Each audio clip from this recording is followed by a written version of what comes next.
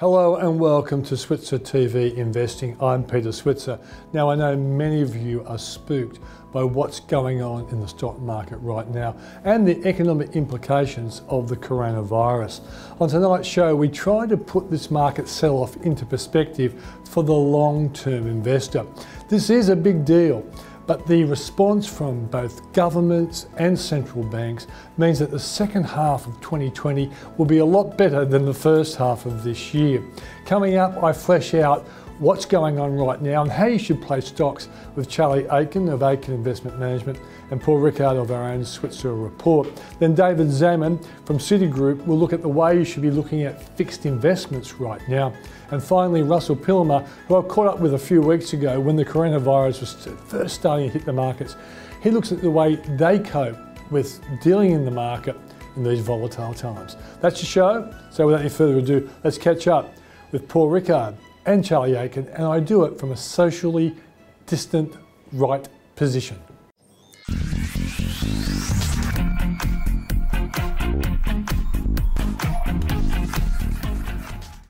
Well, Wall Street up nearly 10% on Friday. The Federal Reserve comes out and cuts interest rates down to zero, and our stock market is down 7% at the open. Like, what in the hell is going on? How worried should we be? I know everyone is worried, but the question is how worried and when can all this turn around? You'll notice that we're sitting in a social distance, politically correct pattern today. That's because of the new world that we're living in. Charlie Aiken, Aiken Investment Management, and way over there is Paul Rickard. Hello. The Switzer Report. All right, let's start answering questions that people care about. Charlie, what's going on? Well, obviously it's the world reaction to the coronavirus spread. I mean, the market's unprecedented volatility. You can see US futures are limit down now. The Fed's cut interest rates to zero. The Fed's brought a huge quantity of easing package back in. I think we're getting to the point where the economic disruption is obvious to everyone, and hopefully the economic disruption peaks over the next few weeks, and then we'll get a bit of stability. So it's the markets, thinking about reproducing the China. The Chinese should be highly criticised for delivering this to the world, but they should also be praised for how they've dealt with it. But very few countries can truly lock down, cities of 50 or regions of 50 million people. But it appears that's what you need to do to really contain the spread of it. So my view is that the markets will remain volatile like this. I'm very pleased the Federal Reserve has thrown the kitchen sink at it today. Yeah. I think the Reserve Bank will throw the kitchen sink at it. Bank of New Zealand's just cut interest rates. So you're going to get very, very low interest rates for a very long time. And I will stress one thing. At this moment in time, this is not a financial crisis. Banks are in good shape. Lending is still going on, and there is ample liquidity in the system. Just their future profitability. Yeah. The markets in the next 2 or 3 quarters of earnings from equities are going to be down. We know that because there's a massive economic interruption going on. But inside that, I think there's opportunity, and without answering every question in one answer, I think the key thing you need to look at in the next couple of weeks is just the infection rates. If we can see a peaking in the infection rates, I believe markets will bottom as that peaks. Yeah. That's my very simple view. Paul? Yeah, I'm with Charlie. I've been more focusing on the economic disruption as to what's closing, what's starting to ease up a little bit. And I'm not surprised the market is down before even the Fed did anything, because it just sense that over the weekend there was significant increase in economic disruption. We had a lot of travel bans come in place. We had a lot of big employers say, don't turn up for work on Monday. No one's going to buy anything in this type of environment. So you're going to see the economic disruption. It's going to be quite severe. The question is whether it lasts for a month or lasts 6 months or 2 years. That's what I think the market's a bit worried about at the moment. In some ways, Australia, I won't say is leading the rest of the world, but we're getting the reaction here first. So we're going to be down. US will be down. Look, I think I don't disagree with Charlie, but I think it's also you just got to focus a little more about what's happening at a government level. The Fed is a positive this morning. They need to get out there and buy some non-government bond assets, and that's one way to help the system as well. In a sense, we need both fiscal and monetary policy, central banks and federal governments, to actually show that they believe in the system.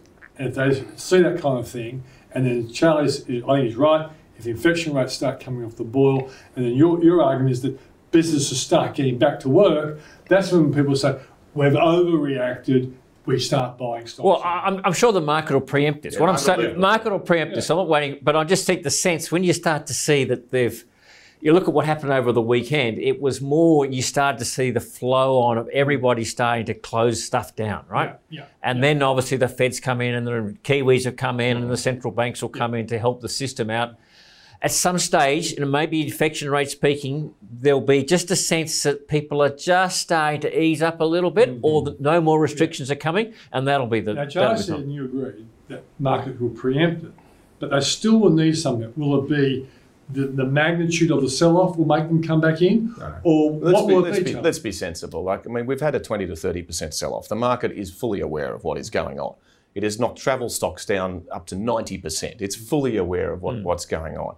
What, in my very strong view, what it needs to see to stabilise and rally is that there is effective containment in the United States and effective containment in Europe. That's the biggest concern at the moment. If those rates will keep going up over the next probably week and a half, 2 weeks. There'll be some nasty headlines. Our kids will probably be at home shortly from school, and broadly, world economy will probably just screech to a halt for a few weeks. Now, the markets know that's coming. It's not pleasant.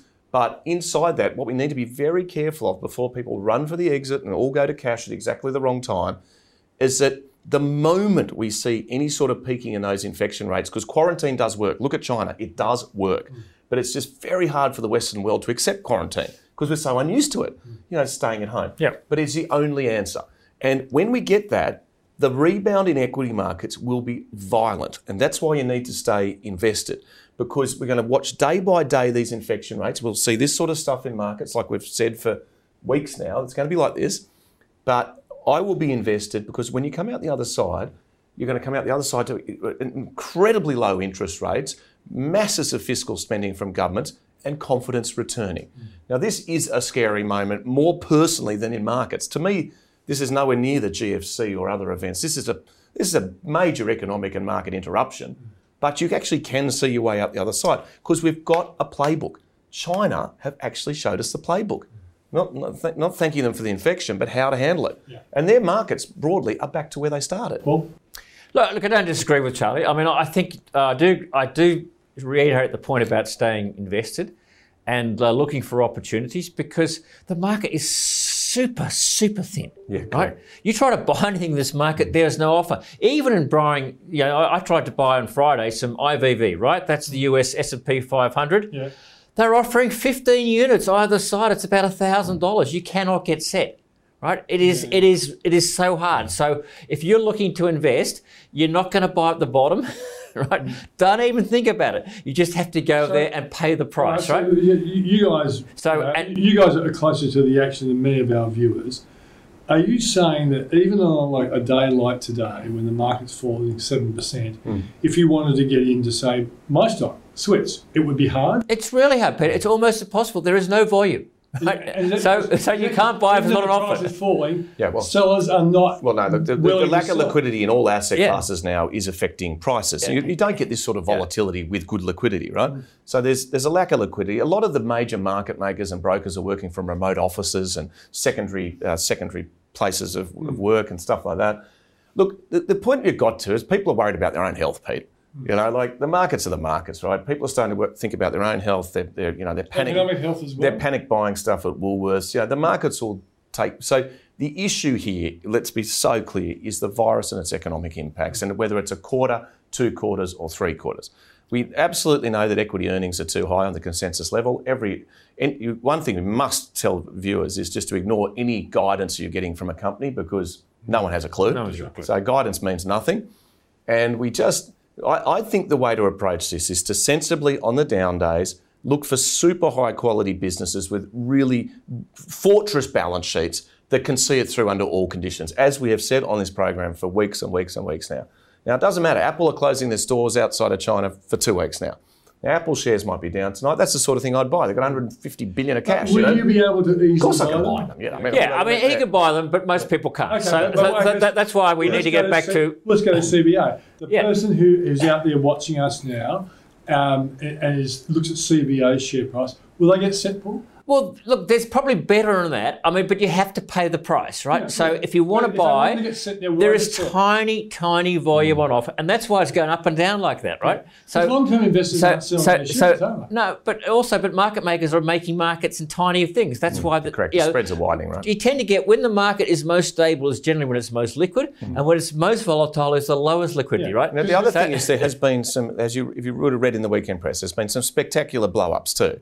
There's a few strategies that have blown up. There's been some forced selling. There's been some complicated stuff. There's leveraged ETFs blowing up. I would remind viewers that this does not happen at the top. You know, this sort of these headlines about strategies blowing up, fund managers blowing up, leverage stuff blowing up. It is a clean out for a completely left field development, you know, that no one saw. But in a strangely positive way for the medium term, you're seeing leveraged investors flushed out of the market. That is actually, in an odd way, good. Now, it's harmful to short-term prices of shares, but in the long term, it's a good thing.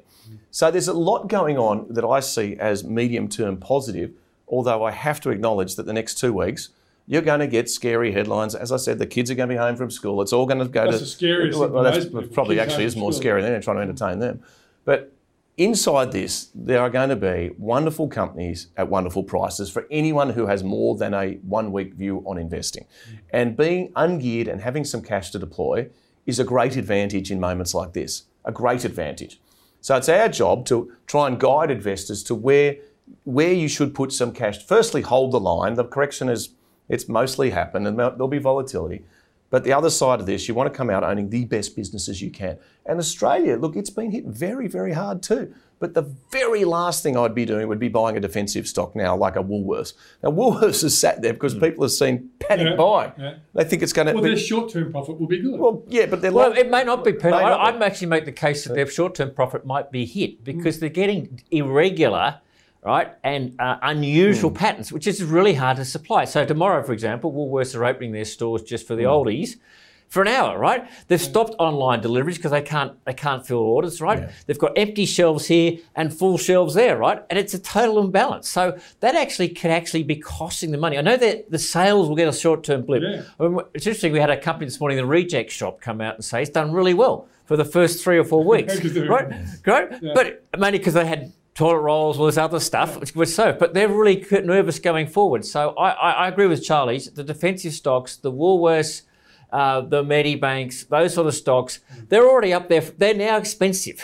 Now, they'll be careful because people have been just buying healthcare stocks. Cochlear had a profit warning today. It's down 20%. Yeah. So be careful just buying something because you think it's defensive. Look, the real opportunity here is in ultra high quality, long duration businesses that are not obviously defensive with great balance sheets.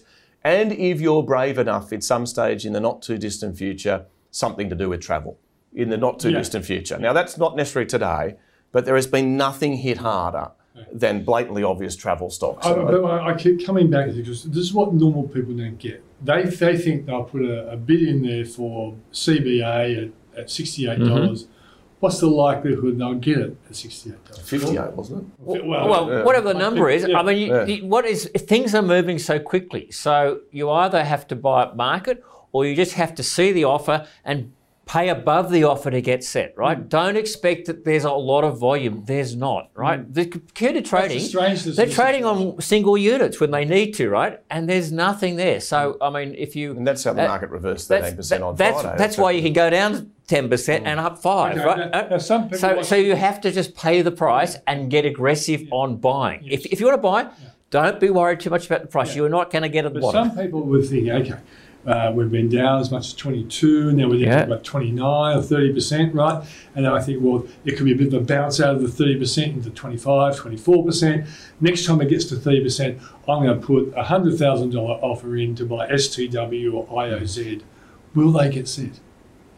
Look, possibly. I mean, look. Well, I don't know. It depends whether it's sellers, Peter. I mean, like, it may never get there. I mean, all I was just saying is, you just need to look at some of the... Is it more sensible to be trying to buy when everyone is selling? It is, but just don't be too greedy, because what you're seeing in the market, volume is up. Sorry, the value is up, but there's not a lot of going on. It goes so quickly. Okay. Well, so all I'm saying is, if you want to buy 1,000 BHP. Put a bid in there and wait, and don't. If it's trading at $26 and you're happy to pay 26.5, bid 26.5 for 1,000. You'll probably get them at 26, but you don't muck around, right? Okay. One thing I'd like to throw in is that historically in Australia, when you get big market sell-offs like this, which end up being bear markets, even for a temporary period of time, the Australian stock market will rebound, according to history, between 30 to 80% in the year after. Look, I see this as a very large-scale temporary issue. Like, it's an interruption. It's very large scale though, and it's pretty much unprecedented, some of the things we're seeing happen. But they have to happen. Now, are they scary, and does the share market react to that in the short term? Yes. But most of the businesses that we talk about here, or I own, will be around for the next 30 or 40 or 50 years. You know, they're trading like confetti at the moment, their shares are, because the biggest disadvantage of equity... Confetti just goes down. Confetti don't. Confetti blow, what?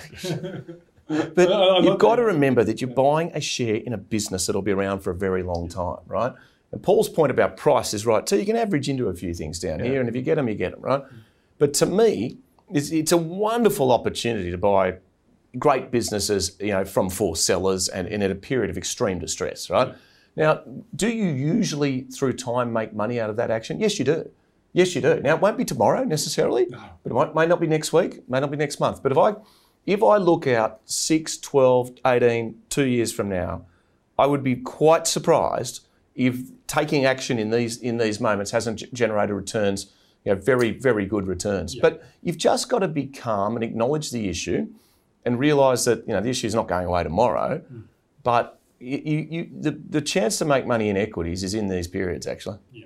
To me, this is like a marathon when you hit that. Is it the 20-odd mile mark you hit? Yeah, it's something like that, Peter. I haven't done a marathon, not a half marathon, but you know, you hit the wall. And then once you get through it, yep. It's a breeze. I don't know if you ever get hit, once you hit the wall, you ever get through it, but you eventually get over the line, right? Yeah. And that's the way probably to play this. So what would you buy, Charlie, if you had a chance? Well, I've been doing lots of things. We've been nibbling away in our portfolio overseas. What we generally do is put an order on at 5 or 10% below the last trading price overseas, and if we get them, we get them, and that's worked quite well. Yeah. So we've added to things like Louis Vuitton, Microsoft, Apple, usual suspects, Amazon, Google, fortress balance sheets. Yeah. Best businesses in the world, fortress balance sheets. You're very rarely to get to buy them, you know, down 20, 25%, and here we are. But thankfully, I think I've had one beneficial thing of being investing in foreign equities from here is the Aussie dollar. Mm-hmm. It has fallen sharply and protected our portfolios exactly for the calendar year. Okay. So somehow my fund is actually flat for the calendar year because the currency's down. That'll change a little bit tonight. But to me, it's just picking your way slowly through the best businesses you can find in the world. All I want to do is for my investors come out the other side of this owning the absolute best portfolio I can. And you get a chance in Australia too because there is indiscriminate selling of everything. Yeah. It started with travel stocks, but on Friday at one stage I was looking in Transurban, it's a motorway, it was down 11%. I mean, that's getting indiscriminate, right? Yeah. That is ETFs, index funds, forced players. That's the clearance sale that we talk about, when it just gets indiscriminate. So for me, I've bought high quality things. I don't do anything in Australia, but if you're brave, like really brave, and you think that we're somewhere near the peak of infection rates and the interruption here in the next 2 weeks, you have to buy a travel stock. That's what I would consider. A travel stock and maybe an Australian bank or something like that that's really out of favour, and see where we are in 3 years' time, because, you know, I think there will be, you know, this will end, this will pass, and the brighter world will be, you know, at some stage more normalised. Paul? Well, two things. I would not be buying defensives. I absolutely 100% agree with you, Charlie. Two, the top 20 will recover the hardest. All right, so stick at the top end of the market, not at the bottom end. Mid caps will be really slow, or small caps to recover here, right?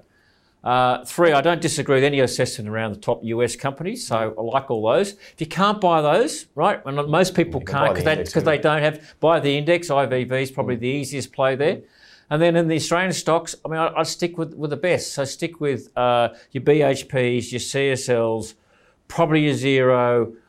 They're all going to do well out of US earnings because the dollar's now lower, so that's sort of it's going to cushion them a little bit. And a couple of the banks are probably good value too. What about the wax stocks? Look, I think I'm a bit out on those. There's probably a couple. Some people think that WiseTech, if the world comes back, it's been hit so hard. I'm probably not quite on the wax stocks just yet, Pete, but I prefer to look at the US tech leaders. Than those. And again, most people don't have US accounts, so you either go to a manager or you buy an ETF if you can get set. One thing I will say is that we're all uncomfortable about what the stock market's doing, but I do think the economic response from governments around the world will eventually create the base for when infection rates and death rates start to fall, there will be a really big comeback of both economies and the stock markets. But that's out there in the future. Keep your fingers crossed that that future comes a lot quicker than most of us are expecting right now.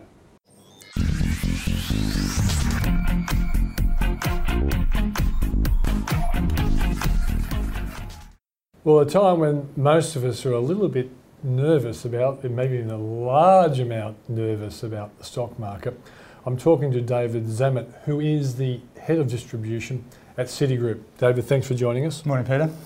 We're expecting a period of trading like we've seen over the past week or so? Look, I don't think anyone would have expected it. It's absolutely unheard of, and 10% intraday moves is a new record. So it's been absolutely a fearful environment for most people because it's an environment that people haven't seen before. Yeah, I know. In my writings, I said after such a great year last year, it made sense there'd be a pullback, and I wouldn't have been surprised even a 10 or 12% one. But throwing a virus and a global pandemic into the equation, I just never studied Pandemic 101 at university. How about you?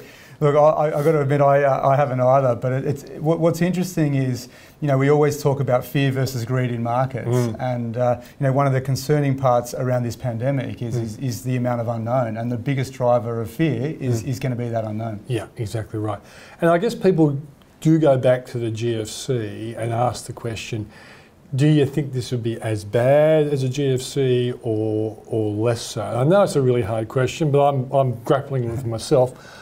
My suspicion is it's not going to be as bad as a GFC because the world banking system doesn't seem as challenged as the GFC. Absolutely. Look, the reality is that the two environments are extremely different. If you go back to the GFC, the key issue there was around liquidity, and markets just completely dried up with lack of liquidity. Yeah. And so, what we're seeing at the moment is the central banks globally are aware of that question and pumping in floods of money like we've never seen before. Yeah. And so it doesn't look like liquidity will be an issue, although obviously market is still fearful. But the wave of liquidity is coming through, and the question really comes down to, we're seeing this fear around the virus, and really for us, the tipping point's going to be the rate of infection. Once the rates of infection start to slow, human beings can then look back and say, okay, we're at its worst, this is what it did in the past, and we can extrapolate that out, onto economic and social factors. The challenge at the moment is we're obviously not at that point. China is, so China's past that point, but globally we're not. And so on one side, you've got this wall of liquidity that's being pumped in, and every time we look at the news, there's a new stimulus package that's being rolled out.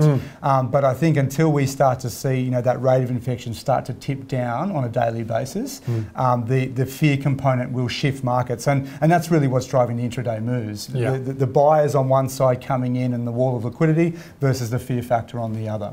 And I've got to say, in all my history of watching economies and markets, and I've said this even before the coronavirus, I've never seen central banks so proactive. They've always been reactive and often a little bit too slow to act. So that's another plus for the eventual rebound of the stock market. Absolutely, and what we did learn from the GFC was it's very hard to bet against liquidity, and so obviously in the GFC scenario, liquidity dried up, and the markets paid the toll for that. As you said, in this case, the central banks have been extremely proactive, and not only that, but in conjunction with that, we've seen federal governments across the globe using fiscal stimulus as well to be quite targeted, where obviously monetary policy is going to be very, very broad and a more blunt tool. Another hard question I'll throw at you is, we saw Wall Street rebound 9.3%, nearly 2,000 points. I didn't think I'd ever say that in my radio reports. But do you think that we still have some time where the market will be going up and down until we actually get a firm bottom to rebound out? Look, the question of where's the bottom is an unanswerable one, and I think probably one that we don't need to answer. One of the points that we're talking through with our clients at Citi is trying to time the bottom of the market's impossible. Correct. In particular with 10% intraday moves, 30% moves on markets over the course of the next few weeks. No one has that crystal ball.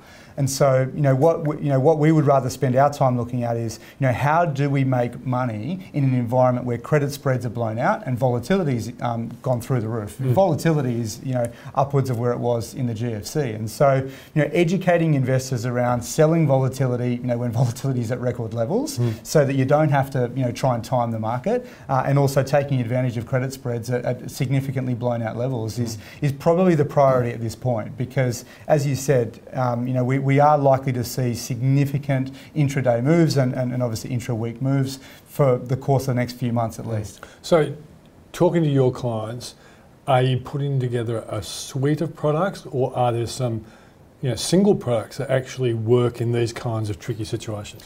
Yeah, look, probably from a simplistic point of view, if you look at fixed income, for example, and so there's a wide spectrum of fixed income, all the way from your high quality investment grade at the top end, all the way down to your high yield. What we've seen in this kind of market is that there's two components that make up the price of investment grade credit. Yeah. One is obviously the interest rate of the market, the other is the credit spread of that particular entity. And so with those two forces have worked against each other, because with interest rates moving the way that they have, with asset purchase programs, interest rates have obviously plummeted, and will continue to probably plummet to close to zero. But on the other side, credit spreads are blowing out, and that blowout is different, at the top end of the investment grade all the way down to high yield. And so, for those that have held high yield, unfortunately, they've seen significant losses because of the credit spread blowout. But what we're seeing is that the high-end investment grade, is only come off, a couple of percent at most, because interest rates have fallen, and that's beneficial for those. And so what we're seeing is a lot of investors starting to either shift down to the lower end of investment grade credit, or taking that money out, banking the profit that they've made, and moving into selling volatility in the equity market, because the equity entry levels at the moment are absolutely phenomenal. I think some people watching this wouldn't understand when you say credit spreads have widened. Explain that. Yeah, so when you're looking at, when someone purchases a bond from a company, they're effectively lending that company money. And at a coupon rate of interest. That's right, at a coupon rate of interest, and that coupon rate could be fixed or it could be floating. But let's assume that the coupon rate is fixed. And so when they lend that money to that entity, the rate and the price are dictated by two parts. One is the interest rate of the overall currency that they're in. So if BBSW, if it's in Australia, or LIBOR, if it's in US dollars or euros. That's one component. The other component is the credit spread of that company. And the credit spread looks at a range of factors, but effectively it's looking at the risk of that company in particular compared to the rest of the market. And so in these kinds of environments, when volatility goes through the roof, that credit spread component, that interest rate for risk, goes up significantly. As a reflection of fear about what might happen and what might happen to the company. Exactly, and so because if that company goes bust, and the person that's lent the money is not going to get their capital back, or not going to get all of their capital back, and so they would expect a higher rate of interest for that increased risk, effectively. Yeah, so obviously most people would love their money currently to be in term deposits at 5 or 6%, but they don't exist anymore, and maybe never. They probably will in the future sometime. Are you guys creating a suite of products that obviously is not as safe as a term deposit, but has less risk than the kind of bonds that have been shot to pieces because of this? You're sort of creating a suite of products that may well be lower risk but reasonable return compared to term deposits? Yeah, look, if you look at term deposits, we were sitting at middle of ones at the moment, so 1.5, 1.6. Yeah. With what's going on at the moment, we very likely could be in a scenario where we'll be sub 1% pretty soon, because interest rates are getting hit. So if we move up the risk spectrum to the next level, that is your investment grade credit. Yeah. And similar to a term deposit, effectively your risk is that the company goes bust. Yeah. Now, obviously in the capital structure, the term deposit holder gets paid out first. If the bank goes bust, the senior debt holder gets paid next. So same rules apply in terms of the payout if the bank goes bust. But to your point, most clients at the moment are looking for somewhere in the order of that 5 to 6% mark. And what's been interesting is that it's very hard to get that in terms of a coupon, but it's actually over the last 24 months it hasn't been hard to get that in terms of the capital value. Yeah. And the reason for that has been the clients that have gone into fixed income that we've accessed globally, paying around that 3 to 5% mark. because that fear has driven up and because interest rates They're have gone more down, valuable, those ones, aren't they? Exactly right. So at the moment they're paying 10, 12% per annum because of that fear factor. Now that can't keep going, obviously, because there's only a certain amount of fear that's in the market. Yeah. But from our point of view, it really is, as you said, around how do we find that rate of return that's reasonable without taking too much risk. And I guess the bottom line is, in these very tricky times, sometimes people do need some advice from experts when the easy part, like term deposits, is so unattractive. Exactly right. And if you look at Australians, most Australians when they come to us, they start off almost 100% of their assets in Aussie dollars, which has been absolutely hammered over the last 1 to 2 weeks because it's been a risk-off environment. So that's one area where as Australians we need to educate ourselves a little bit more around not just diversifying our assets but diversifying our currencies. And the second component is having a look at, for a lot of our clients, they'll be heavily cash predominant in obviously in term deposits, heavy in property and heavy in equities. And in this kind of environment, unfortunately, the equity and the cash are getting hit on both sides. And we're yet to see what happens with the property market, but probably going to be relatively stable with the fact that interest rates are getting so low and access to money. Obviously APRA at the moment is making that a little bit more difficult, but is still reasonable. And so, as you said, talking to someone to try and find out, how do I take advantage of these conditions without trying to just buy low and sell high is really going to be, what most people are looking for. Is there anything else you'd like to tell people who might be worried? Look, I think the reality is that this will be a very fearful environment. I would suggest for the entire of this year, and so learning how to take advantage of selling volatility at its high levels and taking advantage of those credit spreads. I think is something that many people are profiting from, and I would suggest is an area where people need to educate themselves.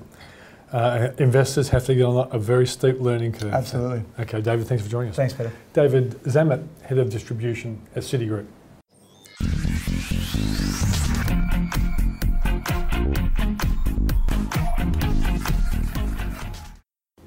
So I'm catching up with Russell Pillemer, CEO of Pengana, to see how he's responding to the coronavirus and how his particular products are responding. Mate, great to see you. Great to see you, Peter. Coronavirus, what do you reckon? So whether it was going to be corona or something else, the markets appeared to be too toppy, and something was likely to bring it back a bit. It has been corona. Our funds in general have coped extremely well. We had been waiting for some of the overvalued stocks to pull back. Our portfolios have generally avoided all the overvalued stocks or significantly overvalued stocks. So last month, on a relative basis, was probably the strongest month we've had in our business maybe ever. That was February? February. Yeah, okay. So, but you and your team would be trying to assess the potential of the coronavirus and what it could do with the stocks that A, were overvalued, are now less overvalued, and there has to be some time when you would say it's time to go back in the market. Is that time now? So Peter, we have no idea about how this will pan out. No. We're not scientists or doctors, but what we do know is our underlying stocks, and we know how our stocks should perform under various scenarios. The stocks that we're in should be resilient. Some stocks will actually benefit from a weak market or benefit from problems in supply chains, etc. And so we need to be aware of those facts, but it's all bottom up. It's not, we do not build our portfolios based upon macro assumptions or assumption about how good or bad the outcome for corona might be. Like, for example, Invacare did well last week for what you might think was most logical reasons. Okay, so you're not trying to second guess what this might mean for the markets. Have you looked at the history to see how these things actually do impact the companies that you're invested in? So we certainly would look at individual companies and understand from a bottom up what the impacts on the actual businesses will be, as opposed to how the market might view the impacts. I think it's very important in times like this to separate the reality from individual companies versus market sentiment. So what we're finding in a particular day like today, everything is getting smashed. It doesn't matter what you're in. There are very, very few exceptions. So you can find opportunity in that. Somebody who's savvy enough and who understands the bottom up the businesses from the bottom up will be able to pick those opportunities. But anybody who's trying to pick the short-term move for the market, I think that's a foolish strategy. Yeah. When you think back of, say, for example, SARS and Ebola, they were the last two biggies. Ebola had a bigger reaction on the market. Is part of the reason why this is a big reaction that China is a much more significant player in the world economy? Well, that certainly is the case, and it's certainly the case for us in Australia. So the impact on our marketplace has been very dramatic. Certainly, China obviously is critical to us, so we're seeing that. And also information flows. We get information faster. Maybe some misinformation might be out there, but there's lots of information flying around, and that creates the volatility, and volatility causes concerns for investors. We're seeing a lot of investors actually out in the marketplace just dumping stock, not really worrying about the prices. And then we've got the impact of the indices. So the indexes, as we know, get sold based upon mathematical formulae. Rather than based upon fundamentals, and so we might be seeing a bit of an unwinding of some of those types of structures. Has computer trading made management of funds harder? I think in the short term it is hard day to day, but in the longer term it potentially opens up good opportunities for good fundamental managers who can look beyond the short term impacts. Because you can see irrational moves caused by computer trading. Okay, now you have a particular product that is less market sensitive. And I know that you actually announced this product at one of our strategy days a couple of years ago? Last year, less than 12 months ago. Year, yes, right. And so talk to my audience about that product and why it's not as market sensitive. So Peter, not only is our product is the Pengana Private Equity Trust. It's a listed vehicle. What's the ticker? PE1. Not only is it non-market sensitive in terms of the underlying value of the portfolio, but in a falling market it actually does well. It's actually designed to generate a positive return in a falling market. So but it can also benefit on an upside. Absolutely. It's a chameleon, isn't it? Absolutely. So private equity, as we know, is a keenly sought after asset class. We know from the big end of town, the big institutions, that they are using private equity in their portfolios as a mainstream asset class. It once upon a time was considered an alternative asset, a couple of percent in your portfolio. Now it sits in portfolios at 10 or 20%. What our portfolio is, what our PE1 fund is designed to do is to bring high quality private equity to Australian retail and high net worth investors. So it's the same types of opportunities that sophisticated investors like the Future Fund would have that haven't been available to the retail end of the market. We have brought it to the marketplace. And so it's the fund manager behind it is an American fund manager? It is. It's Grosvenor Capital, and Grosvenor Capital are one of the world leaders in private equity investing, and Grosvenor were our first choice as an investment partner to manage the portfolio because they are market leaders when it comes to investing in smaller sized private equity funds in the US of sub $2 billion. So here that would be considered to be large. In the US that's a medium sized and smaller funds. Okay, so explain to my viewers what Grosvenor actually does with the money that would be raised in Australia, what they do with it, and then how the investors in Australia would get rewarded for doing it. So Grosvenor invests in private equity funds and private equity deals. So we know from... Anything from developing a property to a business or whatever? No, these will be companies, operating businesses, mostly industrial type businesses. And Grosvenor invests in private equity funds. So the average private equity fund might be $1 billion in size. It might invest in a dozen or so deals per fund. And you find that the good private equity managers who've been doing this for many, many years get good deals. and are able to generate strong returns for the investors. And we can see these returns have been fantastic for many years, much better than listed market returns. And I guess, is there, when I think of PE, a private equity deal, there's two parts. Income along the way, and eventually there's a big payday. Does that actually happen for an investor in PE1? Yes, so PE1 is designed with a targeted distribution of 4% per annum. That's 2% every 6 months. Let's keep everyone happy. Absolutely, especially in these times.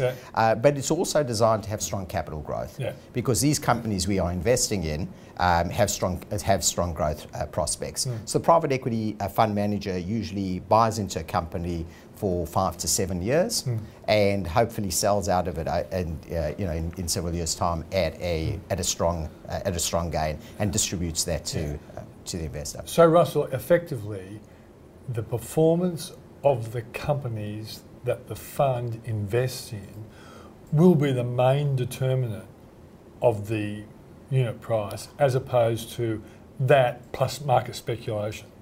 Absolutely, that is the key determinant of the value, and it's our task as fund managers and operators of the vehicle to make sure that the vehicle is priced well on the market, that we market it to investors, we tell the story so we get investors attracted to the story. Now, the underlying companies are absolutely the key to the long-term value. In the shorter term, what's happened is we've raised money. We will invest over the coming, we said we'd invest over 3 to 4 years. We're 1 year into the venture. We've invested about 25% into private equity companies. The other 75% or so is held in a investment grade short duration credit portfolio, relatively short duration credit portfolios. In times of market, and everything in the portfolio is US dollar based, a little bit of euros, but almost exclusively US dollars, and it's unhedged. So in times of market stress like we're going through at the moment, the credit portfolio, which is investment grade, has rallied, because that's what it does in market stress times. In addition, the Australian dollar has taken a big hit. So our portfolio has had a double whammy on the upside, that you get this very nice result, and it's for those reasons that it does well in a down market. Okay, and you're raising more money for that now? Yes, we're currently doing that at the moment. Tell us about that. So we announced a secondary offer a few weeks ago. The offer closes on the 23rd of March. It's an entitlement offer for 2 for 1, which means existing investors can buy 2 units for every 1 that they currently hold.